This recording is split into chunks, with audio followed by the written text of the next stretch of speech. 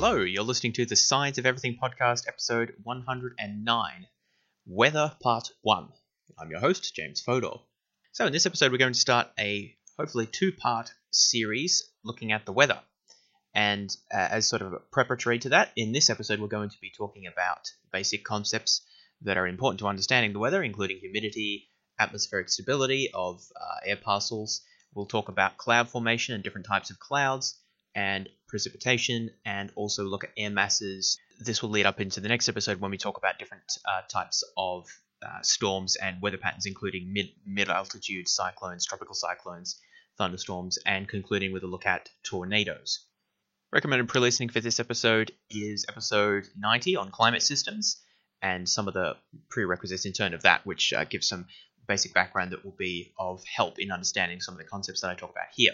So, let's make a start and start talking about humidity. I think most people have a basic idea of what humidity is. It refers to the concentration of water vapor that's present in the air. Evaporated water is one of the components of air. It forms only a tiny fraction of the air, but it is very important for the development of weather.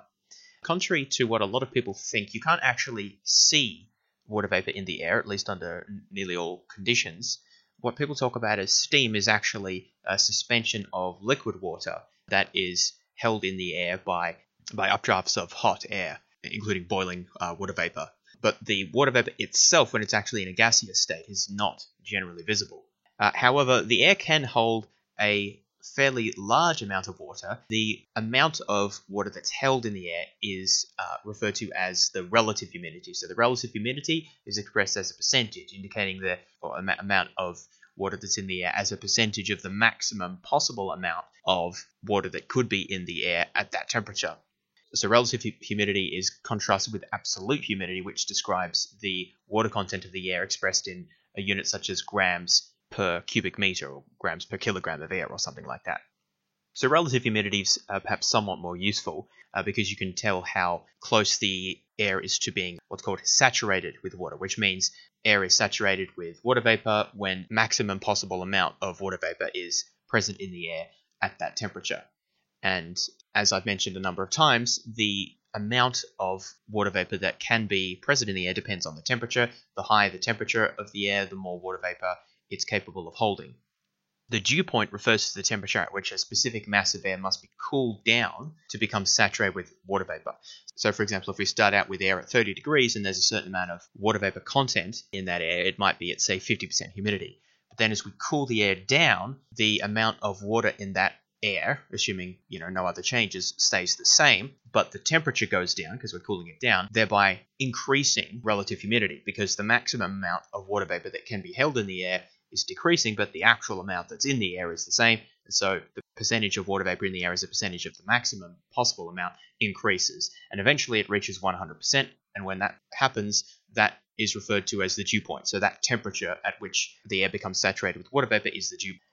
So high dew points, as in high temperatures, indicate high humidity, meaning that you don't have to decrease the temperature of the air very much in order to reach saturation. The amount of water vapor that can be held in the air increases roughly exponentially with temperature. So that means that low temperatures can only hold a very small amount of water, but higher and higher temperatures, by the time you get to 30, 40 degrees, can hold much, much more water. And so you can have these sort of non-linear effects of changing the temperature and how much that changes humidity. As we'll see going forward, this can play a very important role in a wide range of weather phenomena. Okay, so with the concept of humidity under our belts, then let's talk about the concept of atmospheric stability, which is extremely important for weather. So atmospheric stability is a measure of the tendency of the atmosphere to impede or discourage vertical motion. So the basic idea here is that what happens when a parcel of air or a quantity of air is caused to be lifted by some force. There's a number of so-called lifting mechanisms that can cause air to rise up. And I'll just go through them briefly before we come back to atmospheric stability, because we need to understand sort of how vertical air motion can get started in the first place. So one of them is called orographic lift. This refers to air being pushed up over mountains. So if they're sort of moving along across the surface and there's a mountain range in the way, the air obviously has to go over the mountain, and so it's pushed upwards by the mountain. So that's one cause of lift. Another cause of lift is called frontal lift. We'll talk more about this when we talk about fronts. But basic idea is that one air mass will be pushed up over a cooler air mass at a front. When two masses of air sort of come into contact with each other, the warmer one goes over the cooler one, thereby causing it to lift. The third type of lifting mechanism is called convective lift. This occurs when the sun heats up the ground or water, and which thereby heats the overlying air, causing it to expand, because warmer air expands, as we've talked about in previous episodes. And as air expands, it becomes less dense and then it rises. So air that's warmed will rise. And finally, convergence lift. This occurs when there is a low pressure system. Low pressure systems can occur for many reasons. We talked about them in some of the previous earth science related episodes. And if there is a low pressure system for whatever reason, air will move inwards, and then once it's moved inwards, it has to go somewhere, and so it sort of pushes upwards. So it sort of moves inwards, collides, and then pushes upwards because there's nowhere else for it to go. So that's called convergence lift, and is another mechanism by which air can be pushed upwards. So for whatever combination of these factors leads a given amount of air to be pushed upwards in the first place, we can then ask the question, under what conditions will it continue to move upwards, or under what conditions will it sort of stay where it is? And this is what atmospheric stability relates to. So to determine whether an air parcel is going to be stable when it's moving upwards, we need to understand a concept called the lapse rate. The lapse rate is the rate at which an atmospheric variable, in this case it's temperature, so the rate at which the temperature in the Earth's atmosphere falls with altitude. As we've discussed previously, temperature decreases with altitude. That is the case pretty much everywhere. There are exceptions called inversion layers, but basically it's true everywhere. But the question is, how quickly does temperature fall with altitude? And that does change depending on the local atmospheric conditions.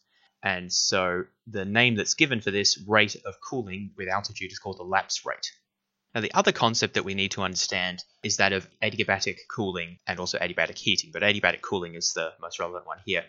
Again, we've talked about this in previous episodes, I think, where we talked about gas laws, but the basic idea here is that rising air expands and cools due to the decrease in air pressure as altitude increases. So with higher altitude, the air pressure is lower because there's less air sitting on top of it to sort of compress it down. By the ideal gas law, PV equals nRT.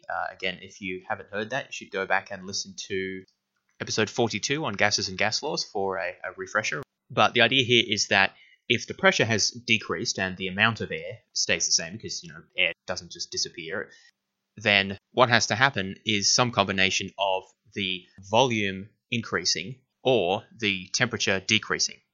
And both of those things, in fact, happens as air rises. So because the pressure decreases and the amount of air is constant, you get an expansion of the air. So the volume increases, it takes up more space, but also the temperature falls.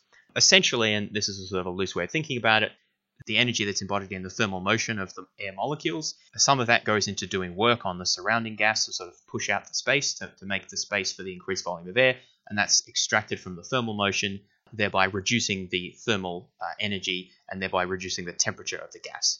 Again, it's a bit more complicated than that, but that's a loose way of thinking about it. So the point is, when air rises, it expands and cools. That's called adiabatic cooling. Adiabatic heating is the reverse phenomenon. When air falls, it warms up for the exact opposite reason.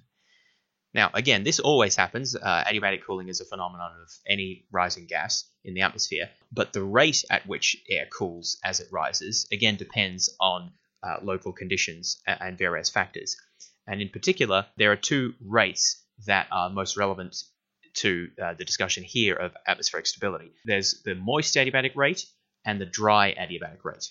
The moist adiabatic rate is the rate at which a saturated ascending parcel of air cools by adiabatic cooling. When we say moist, we mean that it's saturated, so it has the maximum amount of water that's possible for air of that temperature. The dry adiabatic rate is the same, but for unsaturated air. So it's just any air that doesn't have the maximum amount of water in it. Now, you might think it's odd as to, well, why is there just one for the maximum 100% saturation and one for anything less than 100%? Wouldn't it vary by the water composition? Well, not really. And the reason for that is because the latent heat of condensation, that is the energy that's released by the air as it cools and it releases energy going from a gas to a liquid form and thereby condensing out of the air, increases the temperature of the air and thereby means that the dry adiabatic rate is higher than the moist adiabatic rate. So to put that another way, as moist air rises, it has an extra factor that warms it up somewhat. Not warms it up in an absolute sense, but keeps it warmer than it would otherwise be. And that is the energy that's released from condensing the water in the air from a gas into a liquid. That's called the latent heat of condensation. It helps to reduce the rate at which the air cools. But that only happens when you have actual condensation. That will only occur when the dew point is reached, and that only occurs for saturated air. So it doesn't matter so much what percentage saturation the air is. It's just a question of, has it reached the dew point yet, or has it reached 100% saturation? At that point, it will switch from undergoing the dry adiabatic rate to the moist adiabatic rate. Now, a few times I've used the phrase a parcel of air. That just basically refers to a bunch of air that has specific pressure and temperature properties and that we track over time. It doesn't have an extremely precise definition, at least from our perspective. So just think of it as like a bunch of air. Another way to think about this, if it helps, is imagine blowing up a balloon and then releasing it, and as it rises up in the air or whatever, or floats away or whatever happens to it, the air in that balloon could represent a parcel of air that's bounded by the balloon. But it doesn't have to be physically bounded by anything. It's more of a concept than anything else. Anyway, a given parcel of air experiences either the moist or the dry adiabatic rate depending on its moisture content, as I just mentioned before. So to bring these two concepts together, the adiabatic rates and the lapse rate, to understand atmospheric stability, we have to think about a parcel of air that's rising upwards, or that starts rising for whatever reason. It could be any of the lifting mechanisms that I mentioned before. So the parcel of air starts to rise. The question is, will it continue to rise? That's the question of atmospheric stability. To answer that question, we need to first consider, is the parcel of air experiencing the moist or the dry adiabatic rate? That just depends on its relative humidity. The other question we have to answer is, what is the ambient lapse rate of the surrounding air? Now that, as I mentioned, depends on local environmental and climatic conditions, but this just refers to the rate at which the temperature changes with altitude or decreases with altitude in the surrounding non-moving air. So the air surrounding the parcel isn't moving, it's just kind of sitting there doing its thing. The parcel of air is rising up. The rising parcel of air, is going to cool down because of adiabatic cooling. The surrounding air is not cooling down because it's not rising up, but it's colder at higher altitudes because that's a property of the atmosphere under most conditions. And so the rate at which the stationary air cools with higher altitudes is the ambient lapse rate, and that can vary with environmental factors. Whereas the rate at which the rising parcel of air cools with altitude as it moves to higher altitudes is either the moist or dry adiabatic rate, depending on whether it's saturated. So now let's think about how these two things relate to each other, the ambient lapse rate and the adiabatic lapse rate. Now, the key thing to ask is whether the ambient lapse rate is higher than or lower than the adiabatic lapse rate. If the adiabatic lapse rate is lower than the ambient lapse rate, this means that the air that's being displaced upwards cools more slowly than the surrounding air, the ambient air. So the adiabatic lapse rate is lower than the ambient lapse rate. This means that the rising air cools down more slowly, because the lapse rate is just how fast does it cool. If this is the case, this means that the rising air, the air parcel, becomes warmer relative to the surrounding atmosphere. Not absolutely warmer, it's still cooling down, but warmer compared to the surrounding atmosphere as it rises up. Now, we know that warmer air is less dense and therefore tends to rise further. So in this situation, the air mass keeps rising, and therefore the air is said to be unstable. So again, if the adiabatic lapse rate is lower than the ambient lapse rate, the air cools down more slowly, which means it gets relatively warmer compared to the surrounding air, and therefore it keeps rising because it's less dense. That's unstable air. So the idea here is if you sort of give that air an upward push through one of the lifting mechanisms we mentioned, it will keep going up. Conversely, if the adiabatic lapse rate is higher than the ambient lapse rate, that means that the air mass that's displaced upwards cools down more quickly than the ambient air. If the air becomes cooler than the surrounding atmosphere, that means it's more dense and will tend to fall, or at least resist upward motion. Such air is said to be stable. So if the air gets relatively warmer than the surrounding atmosphere, it will keep going up and therefore is unstable. If the air gets relatively cooler than the surrounding ambient air, it will become more dense and therefore it will resist upward motion and it is stable. There's a third possibility, which occurs when the ambient lapse rate is between the moist and the dry adiabatic rates for the parcel of air. Because in this condition, initially, the parcel of air will be unsaturated because it's at a lower altitude, it's warmer, and therefore its relative humidity is going to be lower. It therefore cools down at the dry adiabatic rate, which is relatively faster. And that means that under this condition, when the air is at a lower altitude and when it's unsaturated, it's stable, because at the dry adiabatic rate, it cools down faster than the surrounding air, therefore meaning that it gets more dense and then it won't rise further. However, if the environmental lapse rate is just such that it's between the dry and the moist adiabatic rates, what happens is once the air parcel reaches a critical elevation, it will reach saturation, so 100% humidity. And when that happens, it will stop rising at the dry adiabatic rate because it's not dry anymore, and it will start rising at the moist adiabatic rate, which is slower. That is, it cools down more slowly because of the additional energy of the water condensing out, causing it to heat up a bit more. Therefore, under this condition, the air actually becomes warmer relative to its surroundings, and therefore becomes less dense and therefore rises.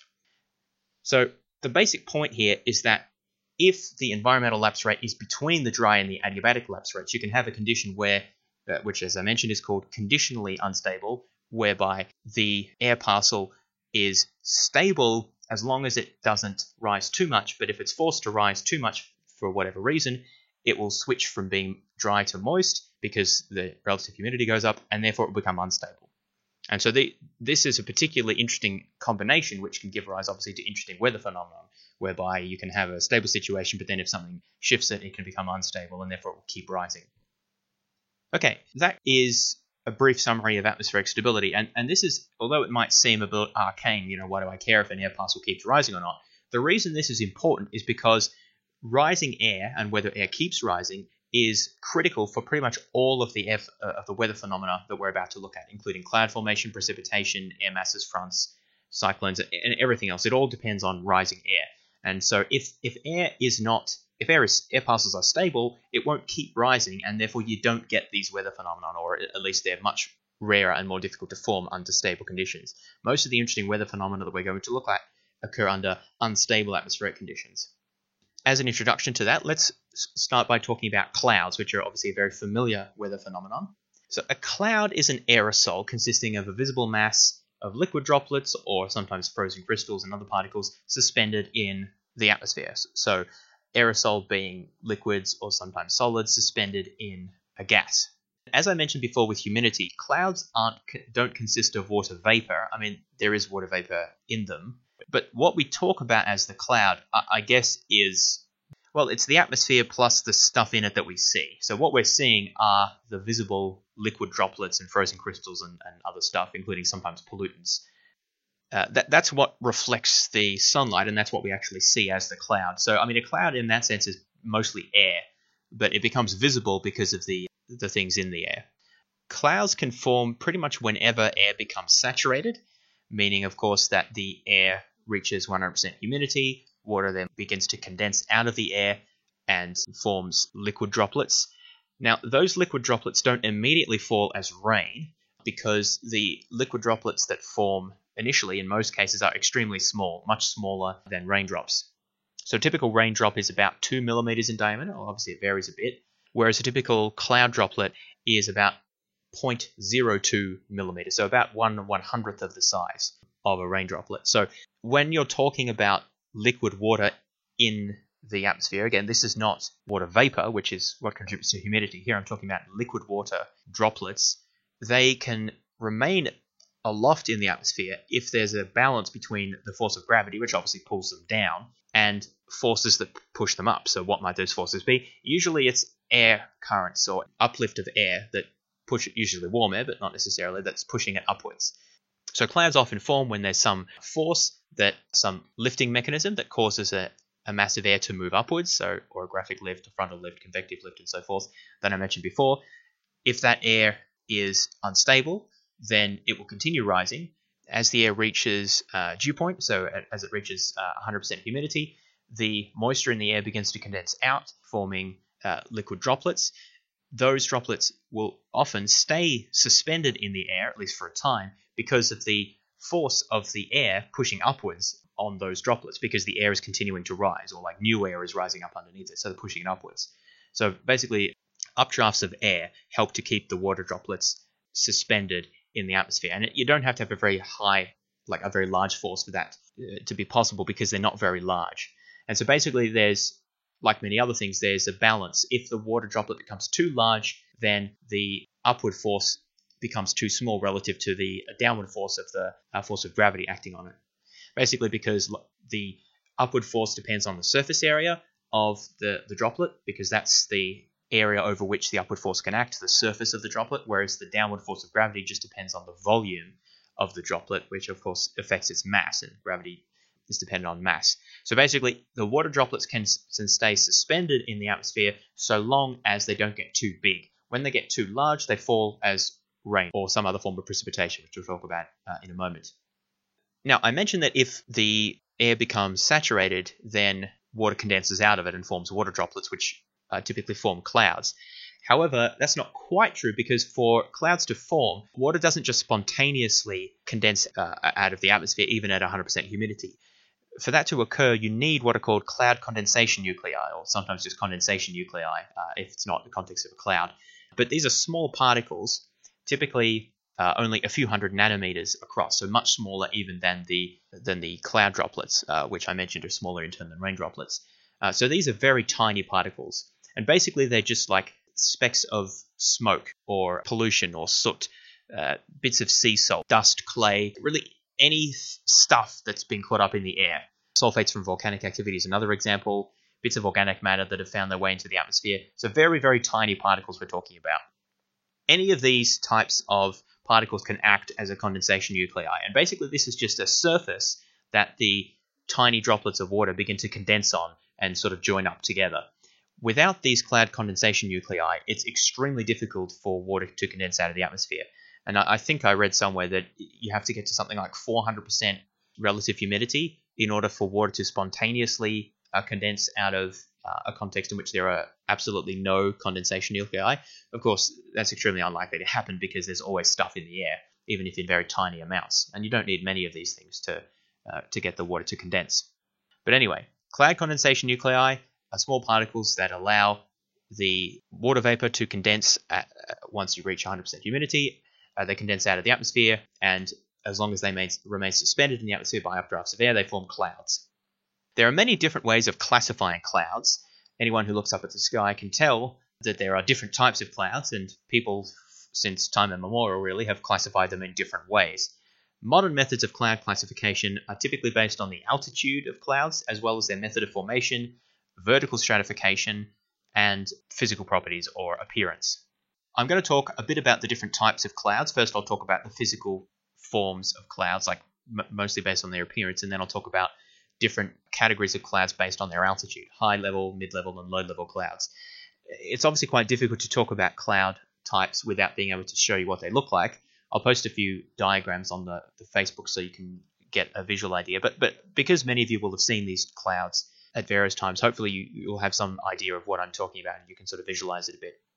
And again, there are many types of classification systems or degrees of detail. I'm only going into a modest degree of detail because this is just an introductory podcast and there's no need to get overly complicated. So, first of all, let's talk about some of the physical forms of clouds. One property of clouds is called stratiform. Now, stratiform clouds appear in a stable air mass condition. So already we're bringing that concept of atmospheric stability in. So when I talk about stable or unstable conditions or atmospheric conditions, again, that's referring to whether air that begins to be pushed upwards by some lifting mechanism, whether it continues to move upwards or whether it sort of gets stuck and stays where it is. And so that's very important for cloud formation, as we'll see. So stratiform clouds appear in stable conditions and have a flat sort of sheet-like appearance, and they can form at any altitude. So on an overcast day, if the sky just looks like there's a carpet over it, that's called a stratiform clouds, or it's likely to be stratiform clouds. Another descriptive term is cirriform. This is spelled with a C. Cirriform clouds are a type of clouds that look like semi-detached or partly merged filaments. So they're kind of like long and stringy. They form high in the atmosphere. One thing I should mention is that when I talk about the atmosphere here, I'm always talking about the troposphere, which is the lowest level of the atmosphere, up to about 10 kilometers up. And basically all clouds and all of the clouds that we will talk about occur in the troposphere. A few types of clouds can sometimes poke up into the stratosphere, and there are very specialized forms of clouds that occur at higher altitudes, but pretty much all clouds, and for that matter, most weather phenomena occur in the troposphere. So I talk about the different levels of the atmosphere in episode 89 on the atmosphere, so have a check back at that if you want a refresher. But hitherto and previously when I talk about the atmosphere, I'm talking about the troposphere. So these cirriform clouds, which look like long, stringy filaments, they occur at high altitudes. Then there are cumuliform clouds. Now these appear as like heaps or tufts or kind of like cotton balls. These are sort of the canonical stereotypical cloud. If you were to draw a cloud, you'd probably draw a cumuliform cloud or a stereotyped form of it. Now these are generally more localized than the stratiform clouds, just like carpet the sky. Cumuliform clouds occur under more localized conditions of lift, which is why they're more localized rather than covering the whole sky. A fourth major type or sort of property of clouds is stratocumuliform. Now these are clouds of structure that have a combination of cumuliform and stratiform, as their name indicates, stratocumuliform. So they're just kind of a cross between stratiform and cumuliform clouds, because obviously there's a continuum. Generally, they result from more limited instability, so in other words, more stable conditions, often when there's an inversion layer, so that's a temperature inversion that prevents upward motion of the air, and that can keep a sort of a more blanket cloud formation. And the last form of cloud, or sort of property characteristic of clouds that I'm going to mention, is cumulonimbiform. It's a bit of a tongue twister there, but these are very large clouds that have towering vertical extent. So I mentioned before that vertical stratification is one property of clouds. This means how much they have vertical structure. Most clouds are more or less flat or flattish relative to the atmosphere, but cumulonimbus clouds, or clouds that have cumulonimbiform properties or characteristics, have very substantial vertical extent and cover a wide range of altitudes throughout the atmosphere. They occur in highly unstable air, as you might expect, given that they have a large vertical extent. So basically, what we've covered here are sort of 5 types or physical characteristics of clouds. So there's stratusform, which is like flat like a sheet. They occur in more stable conditions. Cirriform, like stringy, they occur at very high altitudes. Cumuliform, that's sort of puffy or tufts. They occur under sort of more localized unstable conditions. Stratocumuliform, combination of stratiform and cumuliform, so combination of sort of sheet-like and puffy. And cumulonimbiform, which are vertically extended. These are also the types of clouds that give rise to thunderstorms and a lot of rain, as we'll talk about later. And these clouds typically form under very unstable conditions. Okay, so that's the basic sort of physical characteristics of clouds. Now I'm just going to talk a bit about the different types of clouds that form depending on the altitude. So let's start with high-level clouds. These occur at altitudes from 3,000 to 8,000 meters in polar regions, and then it changes a little bit depending on the temperate regions and the tropics. I'll probably just give the numbers for polar regions just for simplicity, because otherwise there's too many numbers. But bear in mind that the atmosphere is different thicknesses at different altitudes. So the altitudes are generally much higher at the tropics than at the polar regions, because the atmosphere essentially bulges in around the equator because of the Earth's rotation. So these high-altitude clouds are many kilometers up and are divided into 3 main categories that I'll talk about. First of all, there are the plain cirrus clouds.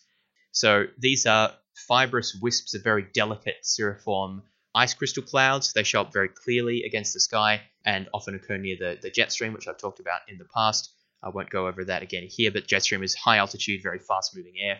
These clouds don't produce any precipitation. In fact, I don't think any of the cirrus clouds produce significant amounts of precipitation. So the next type of cloud that I'll talk about is cirrocumulus. So these are very pure white puffy clouds. So they look like basically a bunch of those puffy clouds, but very small, far away, which is kind of because that's what they are. So if you see sort of very white-looking clouds that are kind of puffy, but with like small dots or like, I guess, kind of like a network of blue between them, that's kind of, you're probably looking at a cirrocumulus cloud. They're composed of ice crystals and other super cool water droplets. And then finally, we've got the cirrostratus clouds, which is like the stratus form of the cirrus. So this is a thin ice crystal that appears, again, at very high altitudes. It tends to give rise to halos because of refraction of the sun's rays, so that they can cause the sun to stand out very clearly. They're extremely wispy, and so they don't have clear threads in them like the cirrus clouds do, nor are they a little puffy like the cirrocumulus clouds. They can give rise to very interesting optical effects due to the diffraction of the sun there. Now let's move from the high altitude to the mid-altitude clouds. So as you would have noticed, the sort of prefix that's used is cirro or cirrus for high altitude clouds. The accompanying or related term for mid-level clouds is alto. Alto clouds form from around 2,000 meters up to around 4,000 meters near the poles, and then a bit higher shifted up at the more mid-latitudes. So let's think about as being between maybe 2 to 3 kilometers, and then 3 kilometers above is the high altitude clouds.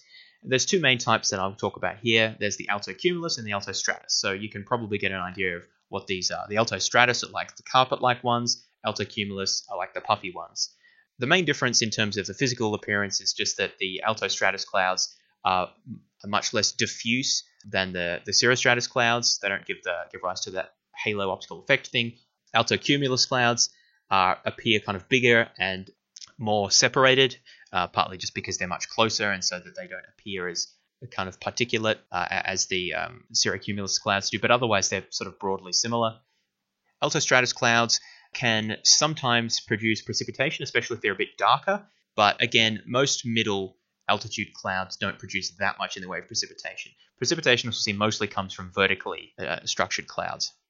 Moving now to the low altitude clouds. Now these ones, unlike the mid and the high altitude ones, don't really have a special prefix for them. The three main types are stratus, cumulus, and stratocumulus. So again, hopefully you're seeing the pattern now. Stratus refers to like the carpet-like ones, cumulus is the puffy ones, stratocumulus is kind of like a combination of the two.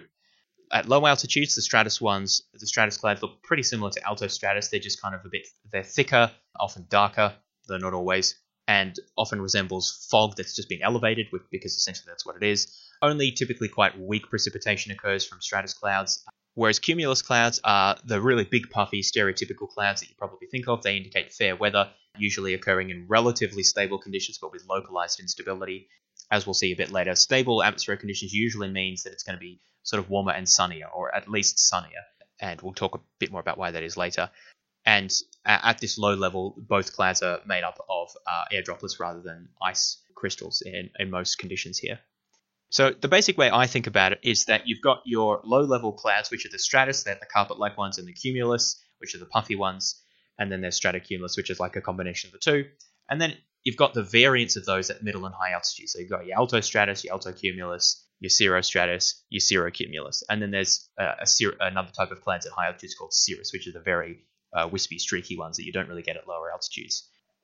So again, that's one way of classifying clouds. You can go out and have a look and see what clouds you can see in the sky now, or next time you go outside, or next time there are clouds around.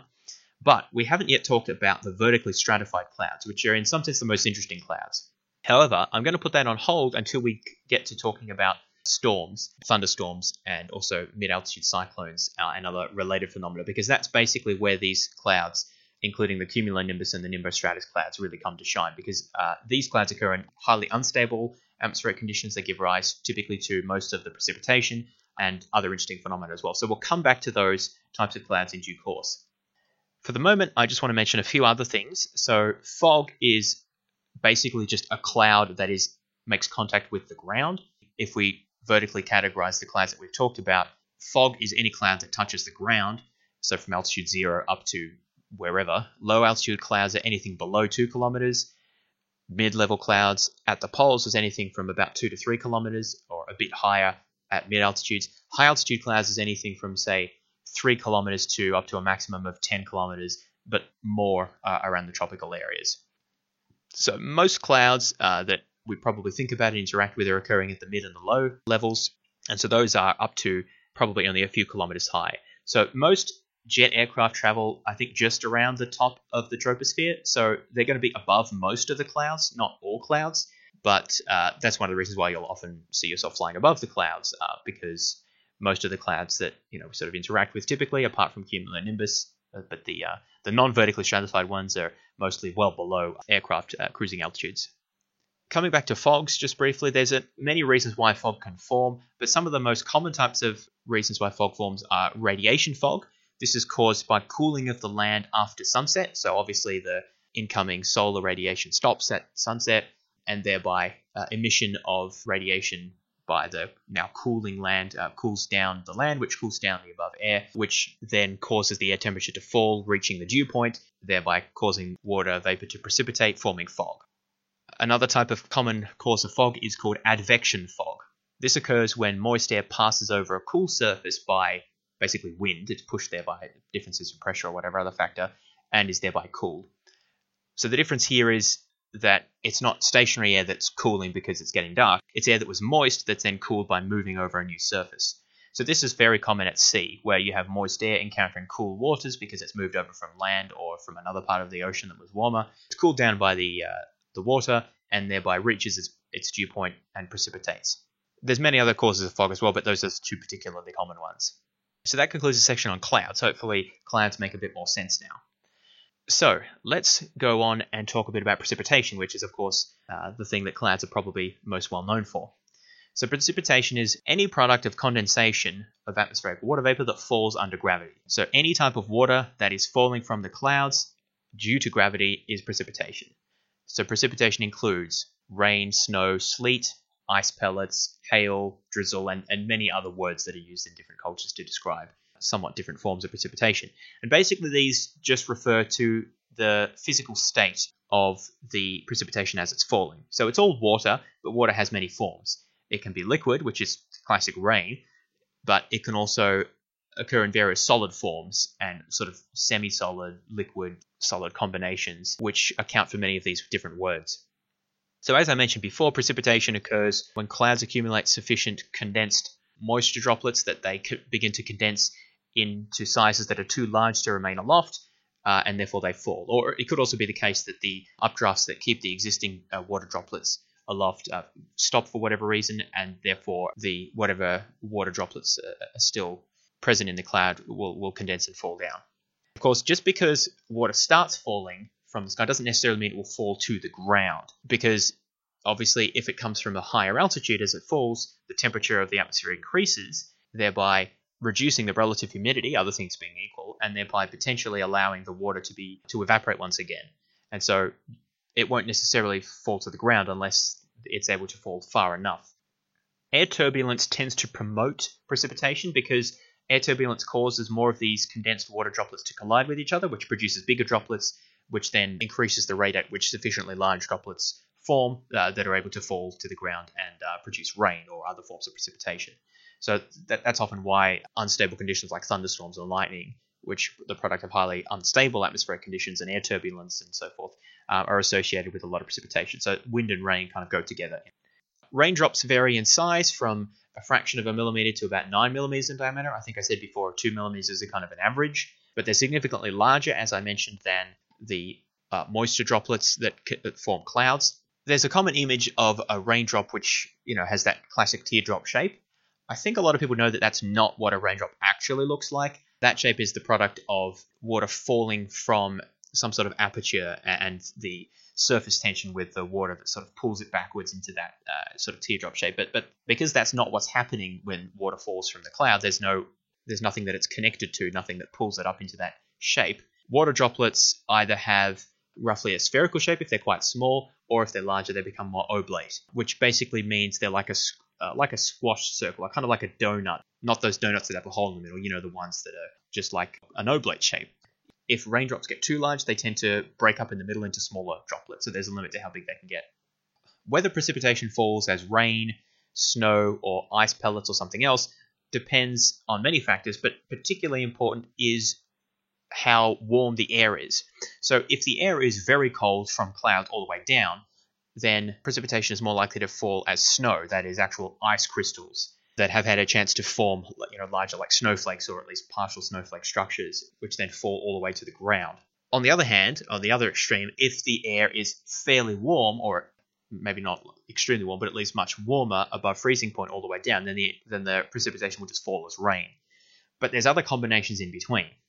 So, for example, you might have a very cold layer around the cloud, which is where the precipitation forms. So initially it might form snow, but then it might pass through a relatively warmer layer below, which can cause the snow to melt into basically rain. But then if it passes through a colder layer still, so this would be an inversion layer when the air gets a bit warmer and then colder again as you go up. So if it passes through an inversion layer, it could cause the snow to melt, but then refreeze more quickly and form ice pellets. So that's one way you could have hail, which are little pellets of ice rather than crystals, what you have when you have actual snow.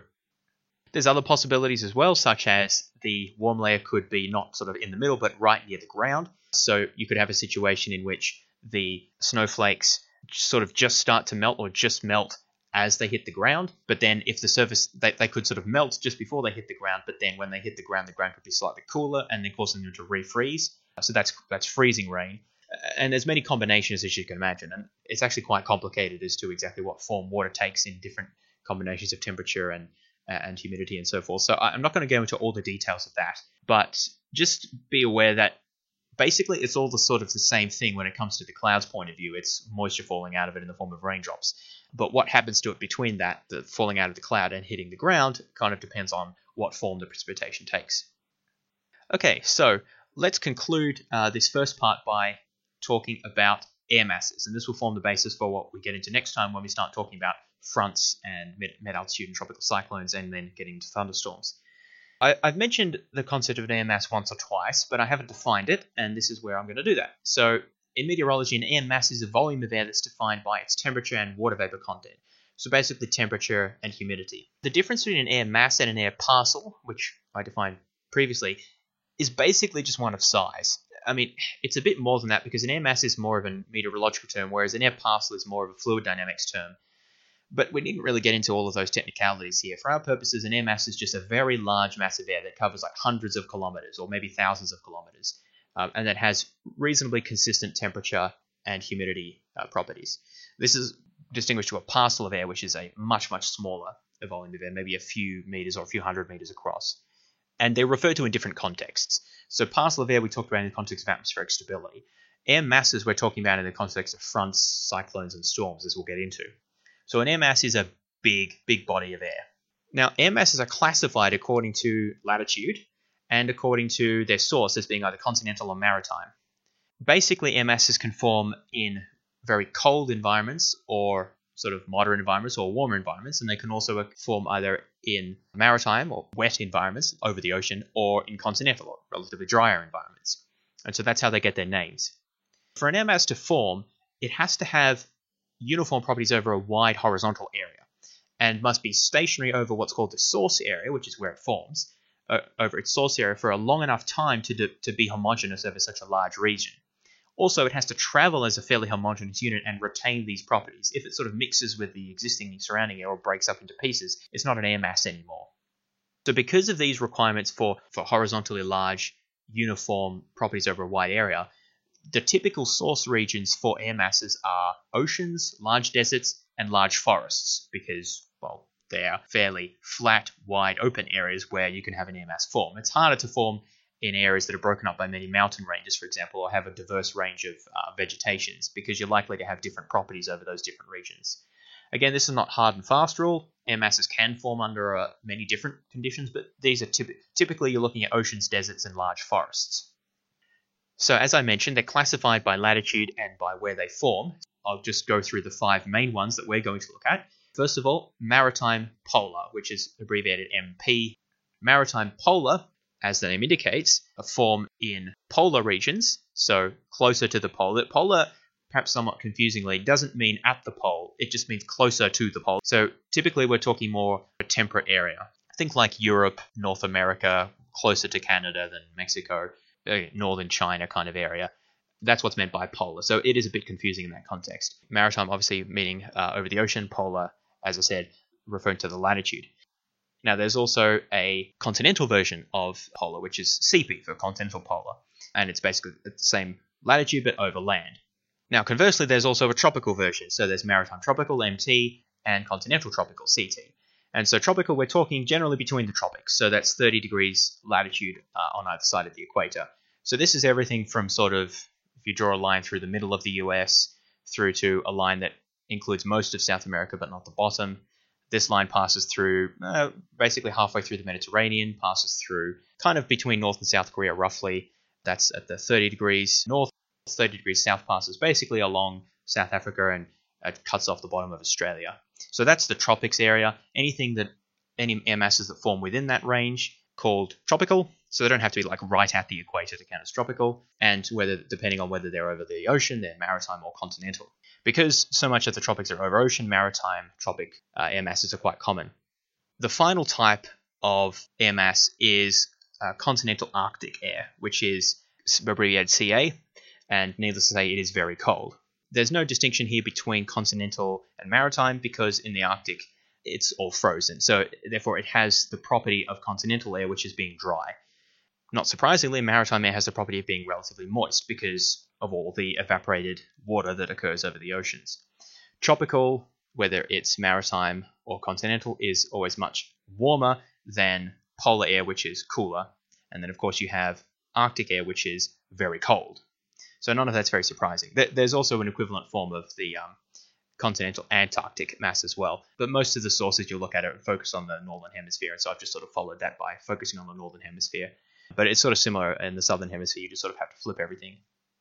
Okay, so we've got maritime polar, maritime tropical, continental polar, continental tropical, and continental Arctic. Those are our combinations.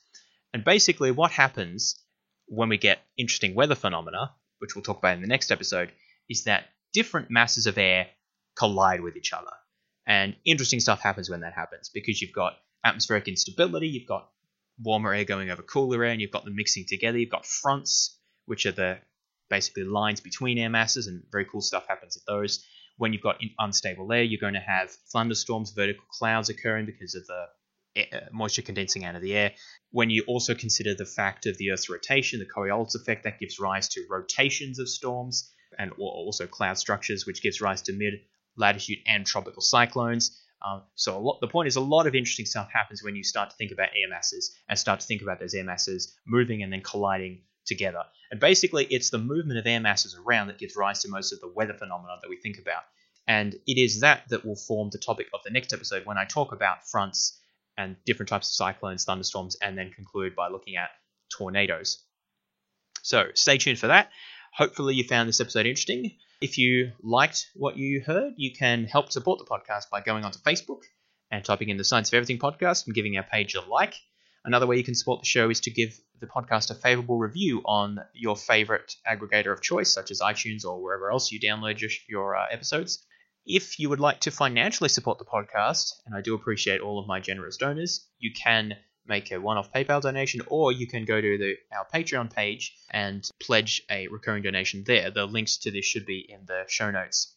Finally, if you'd like to make suggestions for future episode content, or ask questions, or just give any other feedback, feel free to give me an email. My address is fods12@gmail.com. That's fods12@gmail.com.